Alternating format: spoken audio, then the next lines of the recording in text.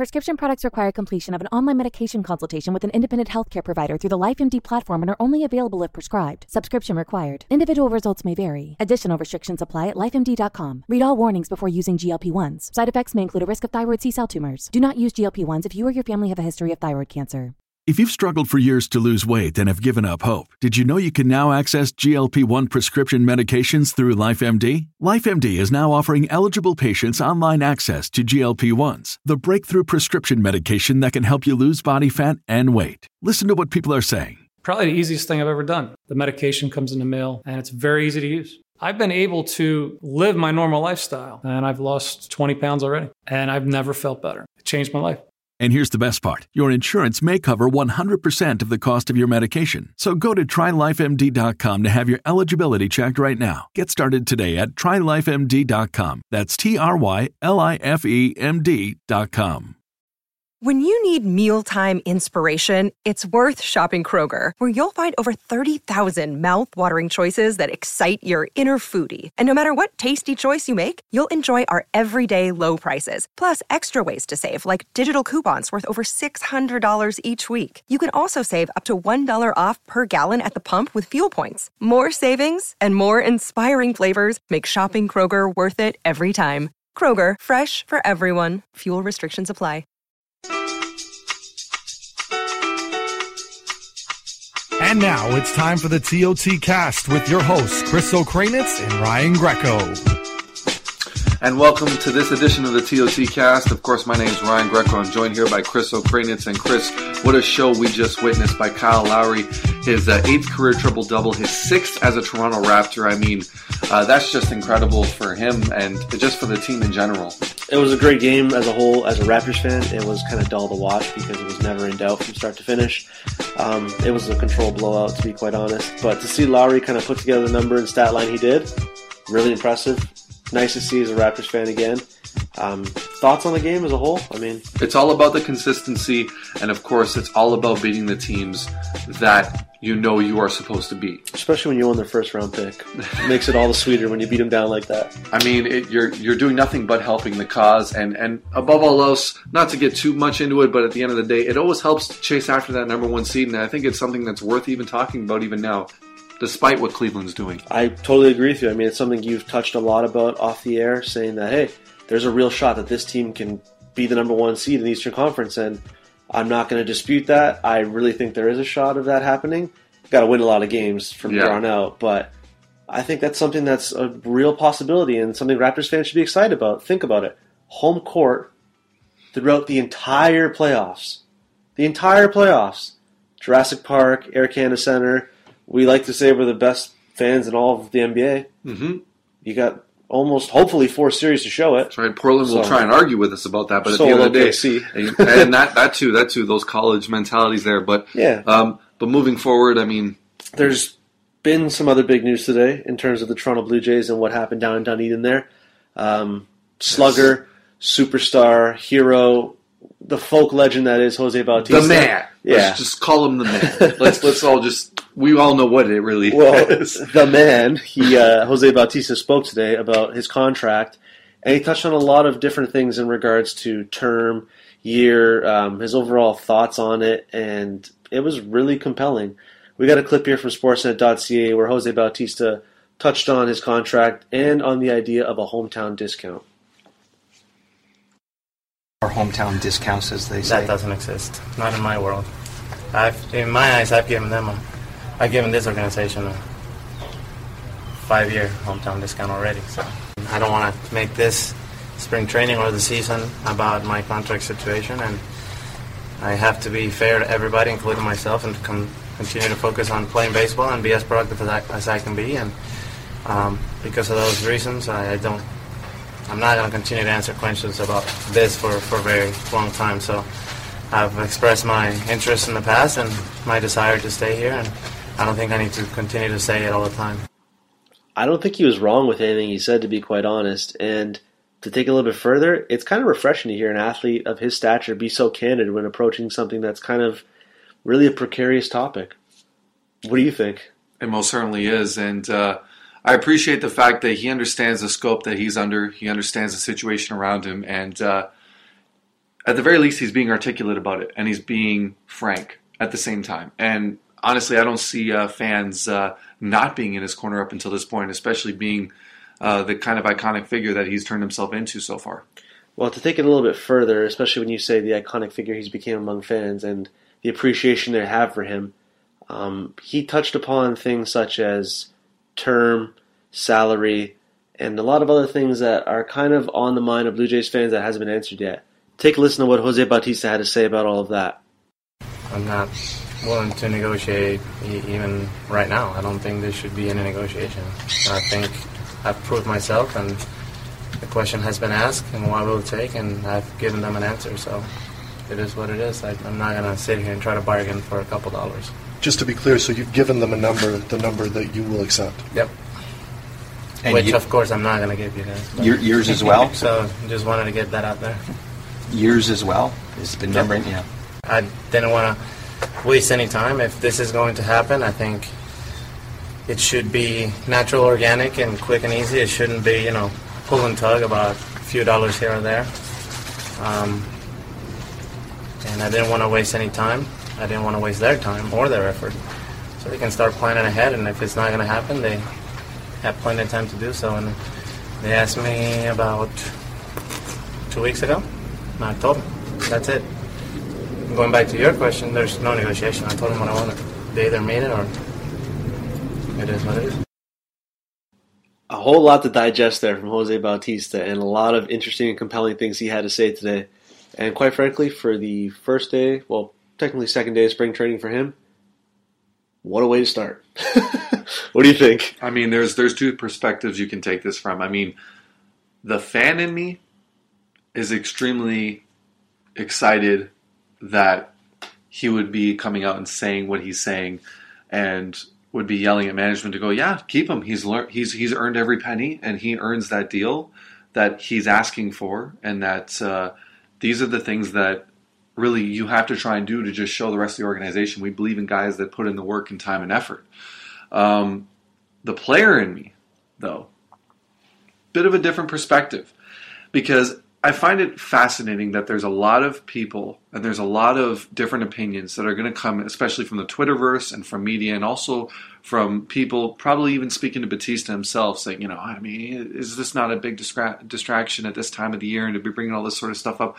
Let's make one thing perfectly clear. Every single person at that spring training grounds right now in Dunedin knows that Jose Bautista deserves that money, so no, it's not a distraction to them. They don't give a crap about his contract extension or his negotiations right now going into the spring training and even going into the beginning of the season. Why? Because every single person on that roster, in my opinion, I believe, knows that he deserves that kind of money. If they start losing, maybe it'll become a topic of discussion, but as of right now, nobody on that roster gives a damn. For the large part, I agree, and I kind of feel like you just don't want to pay him like you would, let's say, an aging superstar that's been there for a long time, and you're paying him for time he's already played. No Kobe Bryant money over here. Yeah, I understand that you played on a discount for 5 years. There's no disputing that. Jose Bautista has been with the Jays on a team-friendly deal for quite a while now. Absolutely. And he deserves his money. I'd give him probably like a three-year, $75 million deal with a fourth-year option. But we all know, it's no secret, that he feels he can play for 5 more years. But you can't give a guy like that a 5-year deal. You can't be paying him $20 million when he's 40-plus years old. You just can't do that. That's just bad for business in terms of building a team that, quite frankly, is ready to win the World Series, ready to at least compete for the World Series, and is going to have Troy Tulowitzki and Josh Donaldson in their prime. You can't afford to do that in terms of tying up all this money in an old player because he's been here for a long time. That's great, Jose. Take the money now in terms of the 3 years, 4 years max, and go with it. It's tough because I do see where he's coming from, saying there's no hometown discount, and there shouldn't be. But to kind of build on what you were saying with this whole player and fan perspective, I find that pretty interesting. I find that whole aspect of it really interesting, how you say that there's going to be two different schools of thought here that are going to be arguing against it. There's going to be the fans, and there's the people that see it as more of a business. Mm-hmm. And I'm kind of torn on who's going to have a heavier say here. I don't feel like there's one right side or one wrong side. I mean, do you think there's one that's going to speak louder than the other? I think that, to be perfectly honest, the business side is always going to speak louder if we've learned anything from Rogers. That's how it's always been. Yeah. I think the best way to solve this, to be perfectly honest, give him 5 years and front load it. Front load the crap out of it. But the ownership doesn't want to pay that. Like we've seen that already. And that's the thing. That's the easiest way to resolve this. Let's be real. And you can say that for any aging superstar. I mean, I know it's a cookie cutter contract and the cookie cutter proposition, really, what I'm bringing up. The easiest way to resolve it is to increase payroll. But we know that has to go through the board and it has to go through all the other loopholes and, quite frankly, bullshit that you have to put up with the Rodgers. Absolutely. And go ahead. No, so, I mean, to go through all that, you basically have to get an approval to increase your payroll to keep one of your biggest stars ever. The whole David Price thing, I think we're all over that now, and we understand why it happened. Yeah. But let's say losing a Jose Bautista and possibly Evan Encarnacion, I think that'd be worse than anything we've experienced. That'd be worse than Price. That'd be worse than AA. That would be the worst thing. It's tough to justify that you don't have enough money when you've literally been running a monopoly in this country for the last at least 20 years. There's no arguing it. It's just they have so much money that it's kind of laughable for them to be like, we can't really afford to increase payroll. No, you're choosing not to. Don't say you can't afford to. You're choosing not to. And they're playing stupid if they think for a second that sports fans aren't smart enough to realize that. Look, we all pay our bills. We all know there's a Rogers box at my house. There's a Rogers box right here in my house too. I mean, and I pay my bills to Kudo, which is owned by Rogers. It's inevitable. There is an aspect that I kind of find interesting in terms of the whole Jose Bautista Rogers thing here, is the people asking and kind of framing a lot of the questions are more often than not Sportsnet, which is owned by Rogers. So it's interesting how there's kind of a bit of a conflict of interest here where it's Rogers employees are asking another Rogers employee what they think about happening. It's just weird. It's a way outside the box dynamic there, but I think it's something that is not talked about enough, and it's an interesting narrative that is kind of can be misleading at times. I'm so glad you brought that up as well, because we had a lengthy discussion about that off the air as well, about the idea of it's funny, I was even joking about it off the air, saying that, if Bautista was more of an Allen Iverson type, so to speak, he could sit there and go, well, I don't know, what do our bosses think, Shai, or what do our bosses think, whoever it is that would be asking the question in those scrums. And that's no disrespect to Shai, because Shai's a hardworking journalist. No, Shai's awesome, man. He's one of the best guys we have in the city. Exactly. But I think that it's a fair question. Like, if he was that kind of athlete, or if he was that kind of polarizing figure, it's a fair question to ask, even. It's like, well, what do we think? I mean, we all work for the same people. And, and honestly, that's the fan in me talking, It's the truth. It's the absolute truth. What else can we really say about it? Yeah, and I like to think that, for the most part, they've been able to maintain a very good relationship between the Blue Jays and Sportsnet. Like, for basically co-workers in a sense. Absolutely. Working under the same umbrella, they've maintained a pretty good relationship. Yes. Aside from the whole fallout last year with Bautista in the suit and claiming Sportsnet didn't want to flip Devin Travis's bill, I think that's the only blip that they've had in terms of disagreements.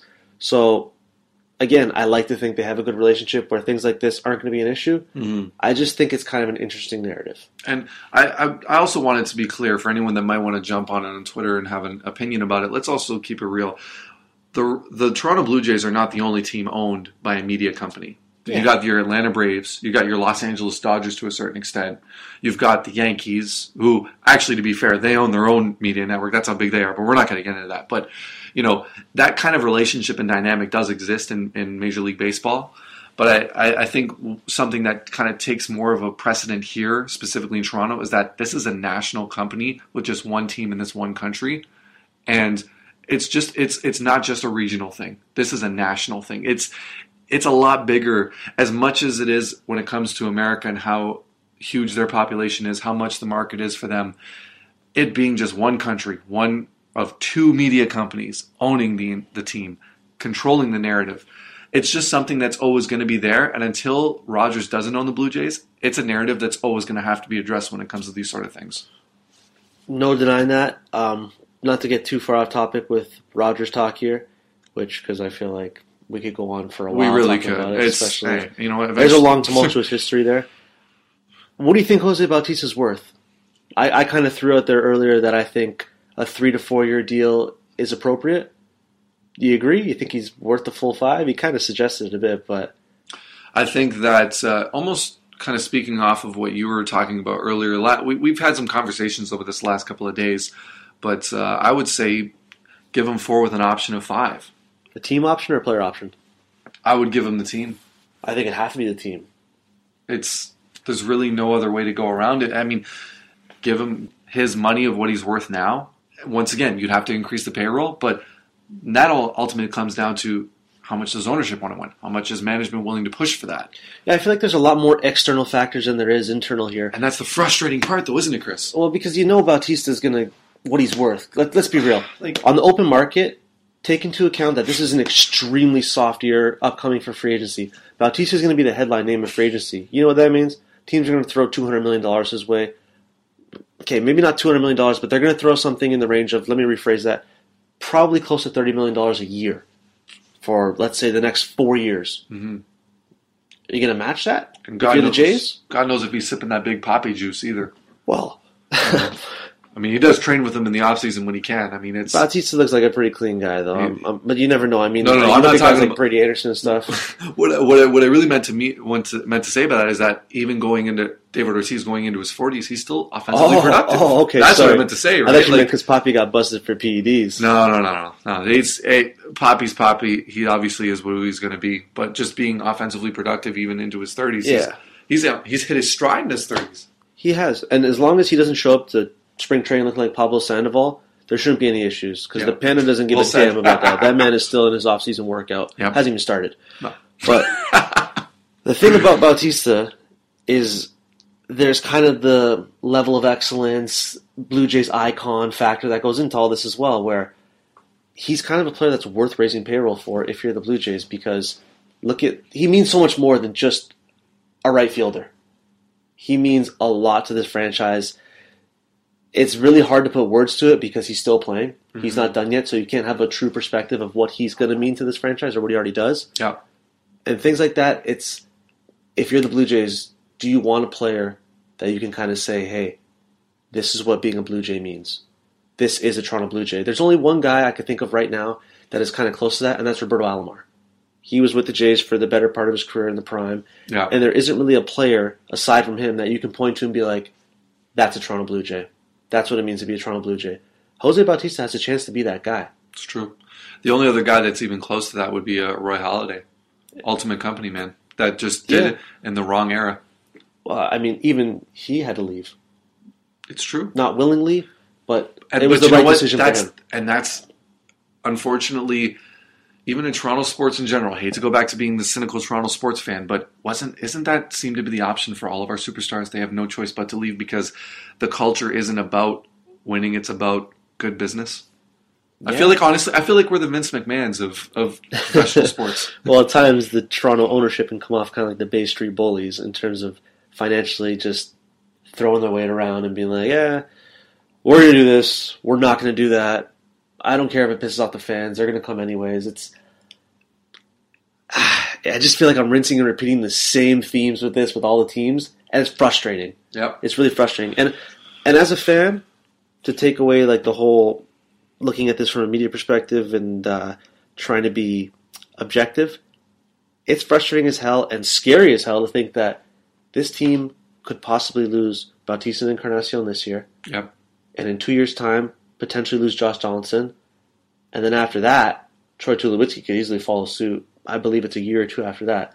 I know that's a really big doomsday scenario, but if they see how Jose Bautista is being treated through these negotiations and in Encarnacion, you better believe Donaldson and Tulowitzki are paying attention to this. Their agents are, and they're seeing how the Blue Jays treat superstar players. That's such a great point that you just brought up there. It's the whole regime. I mean, this is a trickle-down effect that's going to start now. It's not so much about signing Bautista long-term. It's more about how you treat him.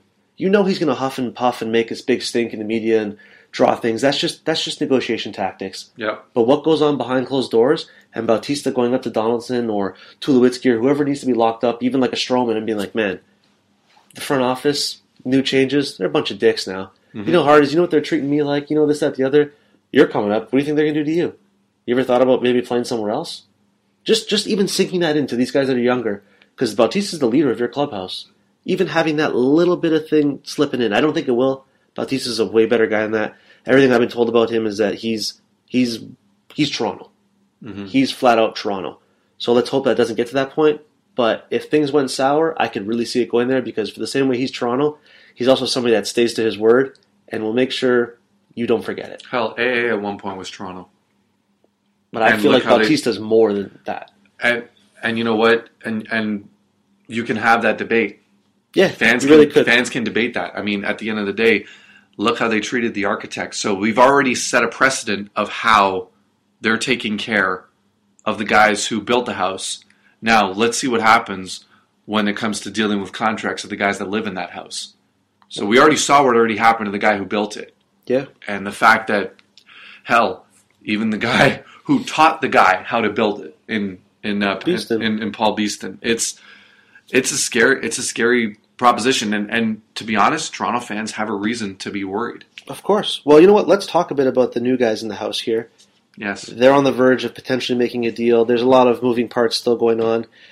John Heyman reported earlier on Monday night that there's possibly a 3-team deal involved with the Blue Jays, the Reds, and the Angels.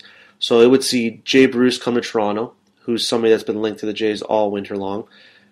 Michael Saunders would head to LA, the Los Angeles Angels. I'd hate to see him go personally, but... And then the Cincinnati Reds would take back a whole bunch of prospects from both, likely the Angels and the Jays. So this seemed to be kind of on the verge of finally being done. And then I'd say, give or take, in the late hours of Monday night, Tuesday morning, Buster Olney here tweeted out that the deal is dead for now because of Michael Saunders' knee. And I don't know what to make of that. Story of his life, honestly. Yeah, I mean, the poor guy, right? It's one meniscus injury that completely derailed what's happened to be a promising start with the Blue Jays to now nothing. Absolutely nothing. And to be perfectly honest, I wouldn't even want to see him go, but, once again, that comes down. No. Yeah, no, sorry. I mean, I wouldn't be opposed to seeing him go, considering we're getting Jay Bruce back. The only issue I have with Jay Bruce is he strikes out a lot.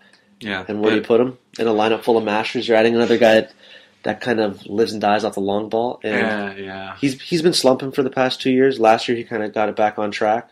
But this is a guy who, for 3 consecutive seasons, hit 30 home runs in the major leagues. That's not by accident. I don't care whatever level you're playing at baseball. 3 consecutive seasons of 30 or more home runs, that's impressive. Mm-hmm. So what I found really interesting, though, when I was looking at him is he hit a number of doubles last year, 26 home runs. His ISO power is still there. His WOBA. His strikeout rate was actually down a bit. His contact rate was up. There's a lot of promising signs to show that there might be a resurgence to Jay Bruce. Mm-hmm. And if that resurgence does happen, you're getting a guy that can easily bop 35, 40 homers in the Rogers Center on a regular basis. Scary thought. At the end of the day, we all know we're not going to get a guy. Jay Bruce is never going to lead the American League in batting average. But no. I mean, what more could you ask for? What about him defensively, Chris? He's not bad defensively. I mean, he's got decent wheels. He's got an okay arm. He does happen to play right field. So the interesting part about that is because he plays right field, Bautista obviously is upcoming in his walk year. Mm-hmm. And Bruce is under contract control for this year and a team option for the following year. Makes you think, right? I would never want Jay Bruce for Jose Bautista. I'm sure no fan would. I mean, like you said, Bautista's more than just a player now. Yeah, I think they'd make Jay Bruce play left field. That's an easy transition. Yeah. It's an easy transition. He actually played some left field with the Reds as well. Mm-hmm. So, for what it's worth, I think the transition would be seamless because he's already played there. Mm-hmm. I think he'd really just be here for his bat more than anything. You'd park him in like probably the 6th spot, the 5 or 6 spot, and just let him mash. Yeah. But then again, you're kind of going to lead that whole strikeout narrative of this is an all or nothing, living off the 3-run shot type team, and that's just going to creep back in. How do you feel about what we're giving up for him? I think that's fine. Until you see what the prospects are, it's hard to give a true assessment of it. But if it's just Michael Saunders going and let's just say some lower tier prospects, I think that's perfect. That's worth all the risk in the world. But considering what the Reds are looking for in terms of a rebuild and knowing some of the scouts that they have up here, they're going to want something decent.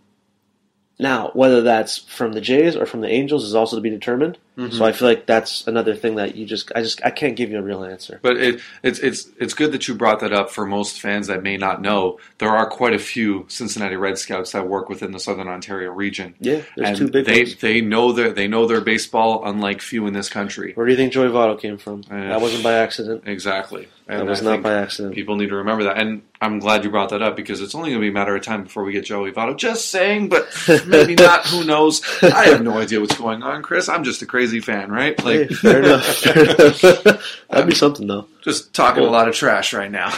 But what about the idea of maybe Bautista playing first base? I'd love it. It's not as rough on his body, although I do think it's a waste of his arm. So do I. I mean, I don't think it's something he would do. I'd sooner see him play third base when Donaldson wants a day off. Use the arm, but that's interesting too. Yeah. But that's why you got Darwin Barney here to kind of play all three of those spots. Exactly. I'm just curious with how Jay Bruce would fit on the team. I'm not saying he couldn't fit. When you stick him in the lineup of hitting, he can fit. Hell, he'll be just a DH defensively. You know, he'll be a DH when Edwin wants a day off. He'll play left field most of the other days. I mean, here's the thing. Baseball, as you know, it's not about necessarily even what we do in the playoffs. It's about getting to the playoffs. It's the only major sport of the Big Four where only 8 teams, well, now it's 10, but really, let's be realistic, 8 teams make it to the postseason as opposed to 16 in all the other major sports. So it's so much about just making it to the postseason is an accomplishment. You got to play and you got to build your team for the regular season, not for the postseason. I kind of feel like Jay Bruce would fit that then because he's a very durable player. He's played in over 120 games, and I think it's 5 straight seasons. Yep. And I think he's played in 140 or more games in 4 of those 5 seasons. So the guy's durable. Mm-hmm. You just got to put up with a couple things here and there in terms of strikeouts and sometimes not being selective at the dish. The real thing for me is, if you bring a guy like Bruce in, what does that say about payroll? Is it going up? That's $12 million this year you're taking on, and potentially $13 the next year. Are you bringing this guy as just a rental player? Literally for a 1-year rental and let him walk and decline his team option? I really could believe it, given everything that happened last year. I could believe them going for it. I just feel like Chaparro would be the kind of guy that wants players with term if he's going to acquire them. May not be a long-term thing, but having some control over the player for more than 1 year is something that I just see him doing. I can definitely feel you on that. I mean, once again, like you know the Cleveland Indians organization better than most fans up here, and I think given his history and what he's done, that can definitely could resonate. But I think something else that also needs to be addressed is the fact that I don't think anybody, including management, is going to be patient about what they've seen, because it's all been about this build. It's all been about what's happening. And it was interesting. I was reading the Toronto Star today, and the front page, they crossed out the lines of wait till next year. Yeah, I saw and that. instead it was next year is now. And I couldn't agree anymore. And I think the idea of moving for Jay Bruce just it sums that up better than anything else than what we've seen. So do you feel like this new regime is still in a win-now approach? I think they should be, but do you feel like they are? I believe it. I think that to convince me, we need one more starting pitcher. Pitching is something that everybody needs in the MLB, but you know what? Here's the thing about pitching. Pitching is like goaltending in the NHL. Some guys are hot some years. Some years they're just not. I mean, look at Justin Verlander. Well, you'll find it in places you don't expect as well. When you look at the Jays right now, Stroman's a starter. Undisputed opening day starter. Yeah. Dickey's probably going to settle in somewhere in there as well, but he'll be in the rotation. Because he's got the arm that'll just last for decades. Yep. Marco Estrada is also going to fit somewhere in that rotation. Yep. This is where it gets interesting. Sanchez will probably fit in there, if I had to guess right now. As scary as that sounds, because I'm not opposed to that. Just, but hold on. We can debate about that. Yeah. Go ahead. You got Sanchez still, or sorry, not Sanchez. You got Hutchinson. Who's going to be in there? Drew Hutchinson is going to be competing for that 5th spot. Let's say at least. As long as he spent more time training this year than partying. I don't think he partied that much, Drew Hutchinson. I'm pretty sure he did, man. Have you seen him? Oh no, I'm certain of it because he got kicked in the teeth by the league last year more than anybody on that starting rotation. On the road, he was dynamite at home, but he got his, pushed in on the road. Mm-hmm. Jesse Chavez is also going to be competing for that spot. Now there's the wild card. If I've ever heard one. Here's a couple other ones. You got a lot of arms they brought in on spring training invites, basically minor league contracts, to come try out, per se. Guys like Brad Penny, once a 15-plus game winner in the National League and very consistent before. Mm-hmm. His velo's back up there a little bit.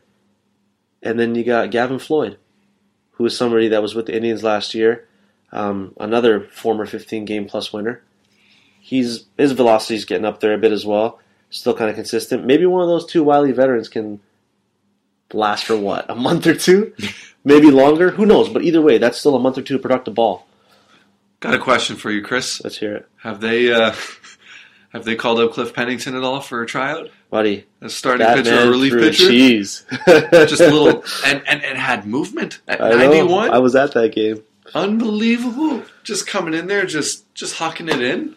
Could you imagine, though? That'd be hilarious, Cliff Pennington. Oh, my God. Cliff Pennington as one of our long relief guys? Well, he's already signed elsewhere, so he's in Chicago. But God bless him. Yeah. That was epic. I just think their rotation isn't as bad as some like to think. Yeah. If Drew Hutchinson, he looks the part right now. If the rest of it follows, I think there could be something there. No, I got belief in him. I mean, he's a student of the ball program, of the weighted balls program. Yep. And I never. One thing about those guys, they're one of two breeds. Either they're going to be absolute beasts, especially through their 20s, like a Justin Verlander, or they're never going to work out. And there's still plenty of reason to believe that Drew Hutchinson has still got a lot of bullets left in that chamber. If there's one guy I could say for fans to look towards, I'm not saying compare him to this player. I'm not at all. I will get scorched if I said that he's on a similar path. Look at Jake Arrieta. Jake Arrieta was very thin. Mm-hmm. He had a lot of lower body issues. Kinetic energy and shit. And he put on a lot of weight last offseason. He's been slowly doing it, but last offseason it really showed. His slider was very dependent upon movement, much like Drew Hutchinson. Then he ended up getting a lot of other filthy pitches to go with it that have always been there, but finally came to the forefront. A lot of people attribute that to him bulking up. Perhaps Drew Hutchinson could follow a similar path where he's a guy that is really dependent on his vertical movement and his slider. When it moves, that's when he's successful. When it doesn't, he gets ripped. But seeing this strength in his lower body now develop, maybe that's going to become more consistent now. You know, you're a pitcher, man. Without your legs, it's extremely hard to throw. You get tired a lot quicker. Getting past 5 innings is not fun. Mm-hmm. There's just a lot of issues that tend to start with your lower half. Your mechanics flail out. There's just a lot of junk that happens on that mound. You're forcing the issue. Yeah. And go ahead. Sorry. You can't throw with your arm at the big league level. Mm-hmm. You're going to get ripped. Yeah. So I maybe think that Drew Hutchinson bulking up here is a lot more of a positive sign than people are putting credit towards. Like, you won't see it yet, but I think it's going to be. Quick fun fact for anyone listening. As far as pitching goes, bulking up has nothing to do with throwing harder. It has everything to do with just lasting longer in the game and keeping your pitches consistent. And I think that's something that a lot of people tend to forget when they're looking at guys, especially in how they train, and especially how they prepare themselves. And it's all about that endurance. And by Hutchinson doing that, we should be expecting him, that slider, to be way more effective going into the 7th inning, going into the 6th inning, hell, even the 8th inning when he's having a good day. I think he's going to throw a little bit harder as well. I think you'd hope so. That's a byproduct of it almost. You know, I just wouldn't be surprised if in the next week or so we hear that, man, Drew Hutchinson's got some pop on his ball. And sometimes it's not always about the radar gun. Yeah. You can just see it. It just comes in differently. Yeah. It just comes in a lot differently. Well, you'll hear it in the glove. It's kind of a thing that you can't describe until you're actually at the ballpark, and it's just what some scouts will call an it factor. Mm-hmm. You'll know. And it's something that we'll definitely read or hear about from Drew Hutchinson right away. Hell, even release point. Yeah. When you see that, he can let go of that ball just a little bit later because he can hold on to it, because he can get the rip out of it in the seams, even if it's just a fastball, and that fastball moves just a little bit more if it's a 2-seamer, or even if it's a 4-seamer, you can see that stuff starting to cut a little bit. It's just, honestly, we could talk about this all day. We can make an entire podcast about pitching mechanics. For sure. Between the two of us. To touch on one last mechanical thing about him, yeah. He used to coil when he would throw last year, which would kind of help him generate some more velocity and some more torque from his hips. I'm kind of curious to see if he's still going to use that this year, considering he's a lot more beefed up now. I'm sure he will, but to what degree, I'm really looking forward to seeing as a pitching geek. It's going to be a lot of fun to watch that. And I hope, last comment for me, I hope to see him falling down the mound a little bit more as well, using that coil, but also using gravity working in his favor. And just God only knows what he could do with that. Well, you got to be careful with that, though, when you throw a lot of sliders to the degree he does, right? He throws a lot of sliders. It's a scary thought. That's a lot of stress on your elbow. It is. When you fall off like that, because that thing is going to rip it out of his hand, and it's going to slide right across the plate. Mm-hmm. And the way his moves, like, we're talking like inches. His slider moves inches vertically. You know what that feels like. It's fun. It is fun. You want to talk about the Leafs a little bit? Yeah, let's talk about the Leafs because you know what? They're my feel-good story of the year personally. Like I haven't been paying too much attention to them, but at the same time, anytime I hear things about them, it's always steps in the right direction. I mean, I've never been excited for a bad team like this in a long time. It's weird. Oh my god, they're lovable losers. They're the Eddie the Eagles of our generation. Yeah, which is kind of nuts. It is. Well, they've made a few trades in the past couple of days here. The first one was trading Sean Mathias to the Colorado Avalanche for Colin Smith, who's probably an AHLer, and a 4th-round pick in the 2016 draft this year. Then they made another trade Monday morning, which is Roman Polak and Nick Spaulding to the San Jose Sharks for 2 second-round picks, both future second-round picks, more likely next year and the following year. What's kind of bizarre is they didn't retain any money. And it's awesome. It's awesome. There was no reason for them to retain any money, but it's just great to see that they did. And my personal favorite part is our beloved sweet Lou Lamoriello, that lovable mobster. I was going to say, it sounds like the Godfather Lou pulled something off. The Godfather Lou ended up dumping a 4th-line center and a third pairing defenseman in Roman Polak for 2 second-round picks. That is a Leafs move that the Leafs end up paying for in the past, to now they are the ones doing it to other teams. And it was weird as hell, but I love it. I loved it. At the very end of the day, I could just picture it now. All the other teams, they walk into the room. Lou's sitting there with his prized white cat, and he's just sitting there, and his voice with the rings on his fingers, just reminding everybody, you know, at the end of it all, I can always make you an offer you couldn't refuse, but at the same time, you already know what you're getting from me. You can trust me.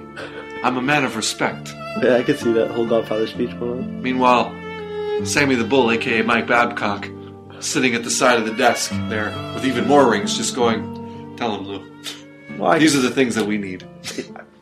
And don't sleep on Mark Hunter. Player development, he's the one that's kind of overseeing a lot of things and making a lot of roster decisions, him and Dubas. I'm sure they're very close by. And you know what's even better about all of this? The fact that we're loving our lovable losers. There's only one thing that makes it even better than all of this, is just watching the Montreal Canadiens absolutely implode before our very eyes. Well, they imploded to the point where PK Subban trade rumors were popping up. And bring him home. Yeah, well, that's what was being said. There's Straight pictures up. floating around of Subban in Leafs uniform and stuff, like photoshopped, and it was comical. And he's not going anywhere, but he's got too much money on it. But it's like at the same time, you know what? How great would that be? Because when has it ever been cooler to be a Toronto athlete? Now, just imagine the idea of a PK Subban. I'm sorry, I'm gonna do a little fantasy. Okay, here, hold on. Let me really up your fantasy experience that you're about to do here. All right, because this is kind of fantasy, you're probably but going down the same avenue kind of reality. Thinking, well, we're gonna go a little past Steven Stamkos because that's where everybody's going towards with their now over $30 million in cap space upcoming, so they can throw the bank at Stamkos. Whatever he wants, fill it in, put the zeros, so they can do that. Then they can go out and probably get another player. Then they could possibly win the lottery because, you know, the Oilers were going to start like a petition on change.org to ban them from the NHL draft lottery. And then when that goes through, the Leafs get the number 1 pick. So, but all joking aside, they could legitimately win the number 1 pick. Yep. Then Austin Matthews is here. Then you can go a little further. Things are going well in terms of players that are going to be coming off the books. You're going to have Bozak coming off pretty soon. Lupo coming off pretty soon. I mean, these players could get moved potentially too. But either way, they're coming off around the same time as, John Tavares is a free agent in a couple of years' time. So you could throw him in there with, you know, the already stacked roster of Stamkos, Marner, Riley, dare I even say it, Austin Matthews. It wouldn't be too bad. And just to even make it even worse, because now we're probably getting close to the cap limit here, but we might get this guy for like 2 years if he gets out of his whole deal with New Jersey. Ilya Kovalchuk has not shown up to anything in SKA St. Petersburg in the KHL because he wants out, and he's been dismissed from the team and is assigned individual workouts, whatever the hell that means. The KHL is in the playoffs right now, so they basically kicked him off the team during the playoffs. So a lot of people are suspecting that he wants to come back to the NHL. Oh, big shocker there. Come on, sweet Lou. Go muscle New Jersey. Get rid of that little thing that he's got that New Jersey kind of owns his rights a little bit. And bring him here just for shits, too. The Godfather can make that happen. Well, I've noticed, too, with Sweet Lou is that he's making all his trades in the morning. So I feel like he's either got to make his trades before nap time because I love it. I love Lou, man. But old people, they gotta take their naps, you know. Yep. So I just find it really interesting how he always makes his trades early in the morning, and it's proven too that on trade deadline next Monday, there's no reason to believe that Pacific teams won't make trades before 8 a.m. Eastern time, 5 a.m. their time. Because guess what? They made trades this morning that was real early San Jose time, Pacific time. So, sweet Lou, man, keep working. Of course, because at the end of the day, we all know the kind of men at the level that they're at, they didn't go to sleep. They've been working through that stuff the whole night. 100%. I do find it interesting, though, how this whole fantasy experience that we're talking about of like the Stamkoses, Tavares, Matthews, so on and so forth. Subban at this point with all the rumors there. I mean, it's interesting how it's actually gained some traction to the point where people are talking about it more regularly and saying, hey, this might actually happen. Whereas before we would just basically diagnose it as Leafs Kool-Aid.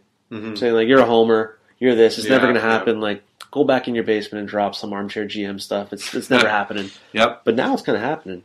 You know, it's actually scary to think we never have any conversation or any discussion. The fact that Toronto is able to put together consistently the most impressive class of NHLers year after year after year, yet a lot of these players never seem to, like the Tavareses, like the Steven Stamkoses, like the PK Subans. All of these guys are Toronto kids, and Toronto's never able to either land them in free agency or land them in the draft. And how fitting would it be? Every single one of those names you just named off as a possible target to go after these guys. And it's just refreshing to see that, hey, you know what? It'd be nice to not only see these guys do well, but see some hometown boys do it. Because even for the longest time, when was the last time we had a successful captain? Matt Sundin, Swedish guy. Last time we had a legitimate goaltender that was representing Toronto to the fullest. I mean, there's a Curtis Joseph, or a Felix Potvin, even an Ed Belfour. Like, I don't know. It's just, let's put it this way. We never really talk about the idea of a Toronto native even repping the Leafs the way that even some of these now Raptors are doing. And it would just be nice to see guys at a superstar level representing their city the way that they have. I think we're getting closer to that. I hope so. Because there is some players that have kind of signed in Toronto during this offseason, and they're Toronto natives, or GTA natives. Yeah. You get like Brad Boyce, Sean Matthias. Like there's city. players here that are coming up. Well, and I know I'm nitpicking when I say it. It's not that it's just a big city. The GTHL, which is probably the best amateur hockey league in North America. It is. It's not a problem. Yeah, it definitely is. I mean, you're basically a pro before even being drafted into OHL. Like, you're treated like that. The programs, a lot of them are ran like that. Even some of the coaches are paid. Like, it's a different beast. And anyway, it's been the GTHL game can attest to that. Oh, yeah. You want to see helicopter parents on steroids? We're talking about, like, dual propeller helicopter parents floating around, and just literally every parent truly believes their son is going to make the NHL. Yeah. For the most part. Once you get to, like, the AAA level, especially, like, pre-draft year for the OHL, it's nuts. Even the worst teams can crush outside of the GTHL.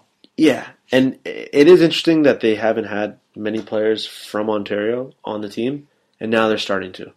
Slowly but surely, I mean... Some people say it's a bygone of the Burke era. Yeah, I could totally agree with that. I mean, we had a lot of American guys, That's and right. that didn't really work out. You could even argue that guys like Tyler Biggs, who were kind of the whole definition of the truculence and pugnacity and, the hard-nosed guy that you want on your team that's a two-way player, dude's a bust. Flat-out bust. Can barely even crack an ECHL roster.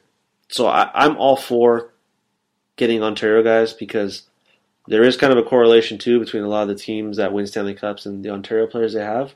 And I think there's something to be said about that, in terms of they're playing at a very high level in a very high competition from a young age. That winning culture and that kind of psyche that you develop of, hey, you know what, I'm always have to play at this high level. You can't teach that. No. It's one thing to be a superstar in a small pond.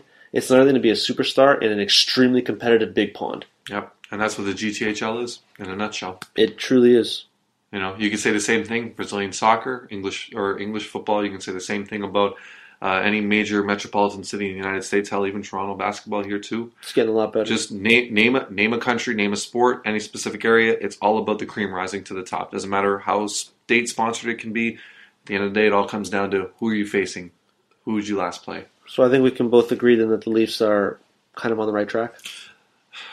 My faith is in the Godfather. He made me an offer I couldn't refuse.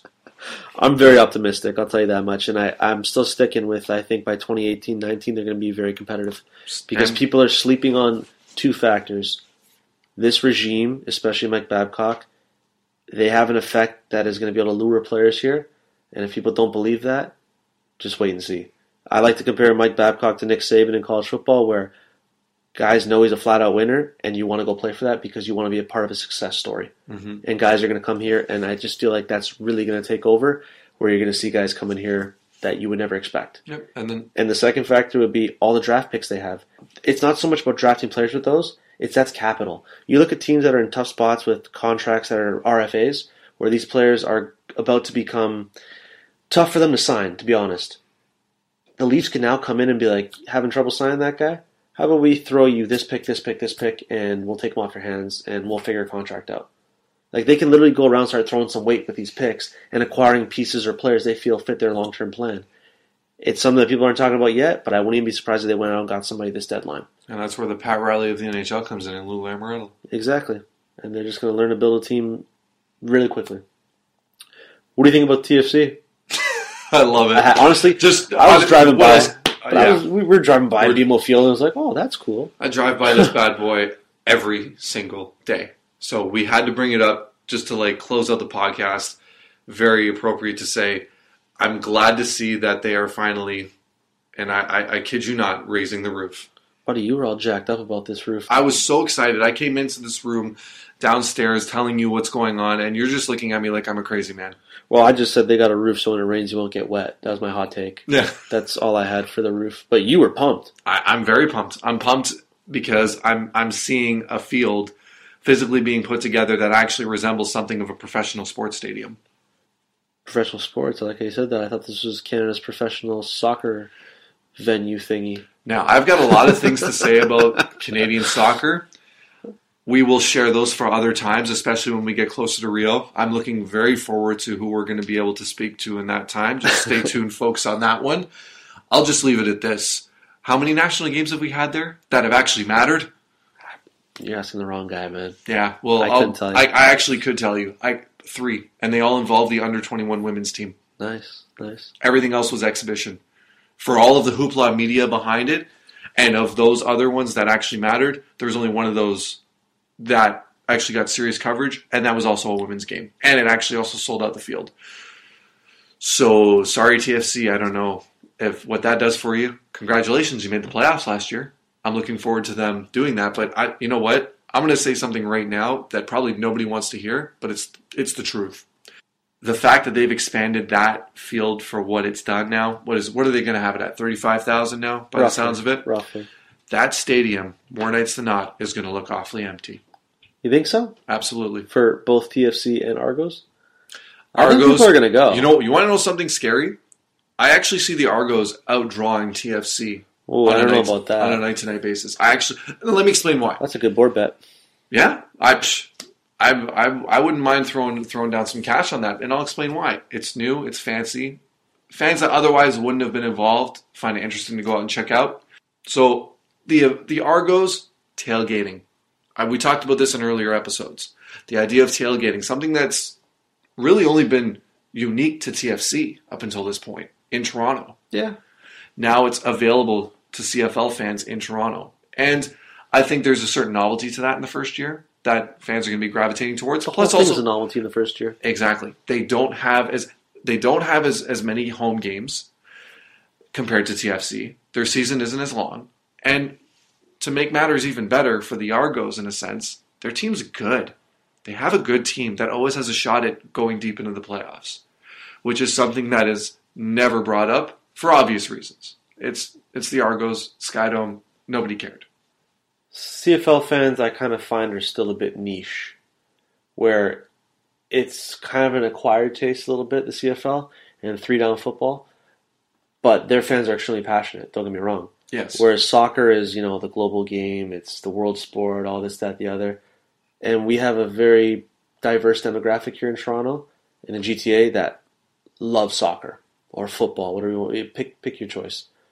And I feel like that's always going to draw them towards TFC and wanting to check it out, especially when they bring in other teams for friendlies and all that. The thing with the Argos is that fan base, how dedicated are they? Because to what you're saying, where at least I think you're saying, is that you think the Skydome was a huge factor why people didn't show up and why it was empty all the time. Draw 19,000 there, is going to look a lot better in a 30,000 seat stadium. Mm-hmm. So maybe that'll be where the extra 10,000 come from, is people see, hey, it actually looks kind of full now. I want to go check it out. Maybe you're saying make it more into an event as opposed to just another football game. Absolutely. And I'll ask you this. Put TFC in the Sky Dome. Are they drawing much better numbers? Oh, no way. If not, they're doing worse. Yeah, no way. They are doing worse. Well, that would be probably a terrible place to watch, like a soccer game, too. Yeah. But even in BMO Field, man, I went to a few of those BMO Oh, games. yeah, I've been to a couple games where you look around and you're like, That novelty, that novelty that TFC had, where they were selling out and they were filling up to 90% capacity, that weared off a solid 5-6 years ago. Now it's all about winning. No one gives a damn about the novelty of building a brand new stadium for TFC.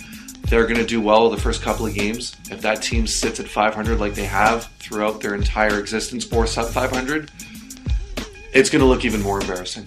Well, isn't that the cure for every team in Toronto that's not named the Maple Leafs? Win. Just win. Just win, baby. Al Davis said it best, you know? Just win, baby, win. And that wraps up this edition of the TOT Cast. My name's Ryan Greco, being joined here by Chris O'Kranitz. If you want to reach out to the show, be sure to reach us on Twitter at Tip of the Tower. Be sure to like our Facebook page, Tip of the Tower. Be sure to subscribe us on iTunes at the TOT Cast. And if you want to reach out to me personally, you can hit me up on Twitter at Ryan Greco416. If you want to reach out to Chris O'Kranitz, be sure to reach him out at Chris O'Kranitz. Take care of yourselves. Thank you very much for listening, and have a great rest of your day.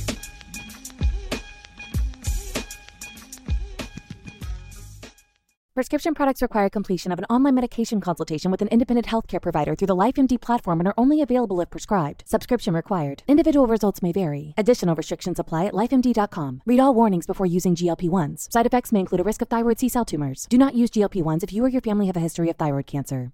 If you've struggled for years to lose weight and have given up hope, did you know you can now access GLP-1 prescription medications through LifeMD? LifeMD is now offering eligible patients online access to GLP-1s, the breakthrough prescription medication that can help you lose body fat and weight. Listen to what people are saying. Probably the easiest thing I've ever done. The medication comes in the mail, and it's very easy to use. I've been able to live my normal lifestyle, and I've lost 20 pounds already, and I've never felt better. It changed my life. And here's the best part. Your insurance may cover 100% of the cost of your medication. So go to TryLifeMD.com to have your eligibility checked right now. Get started today at TryLifeMD.com. That's TryLifeMD.com. When you need mealtime inspiration, it's worth shopping Kroger, where you'll find over 30,000 mouth-watering choices that excite your inner foodie. And no matter what tasty choice you make, you'll enjoy our everyday low prices, plus extra ways to save, like digital coupons worth over $600 each week. You can also save up to $1 off per gallon at the pump with fuel points. More savings and more inspiring flavors make shopping Kroger worth it every time. Kroger, fresh for everyone. Fuel restrictions apply.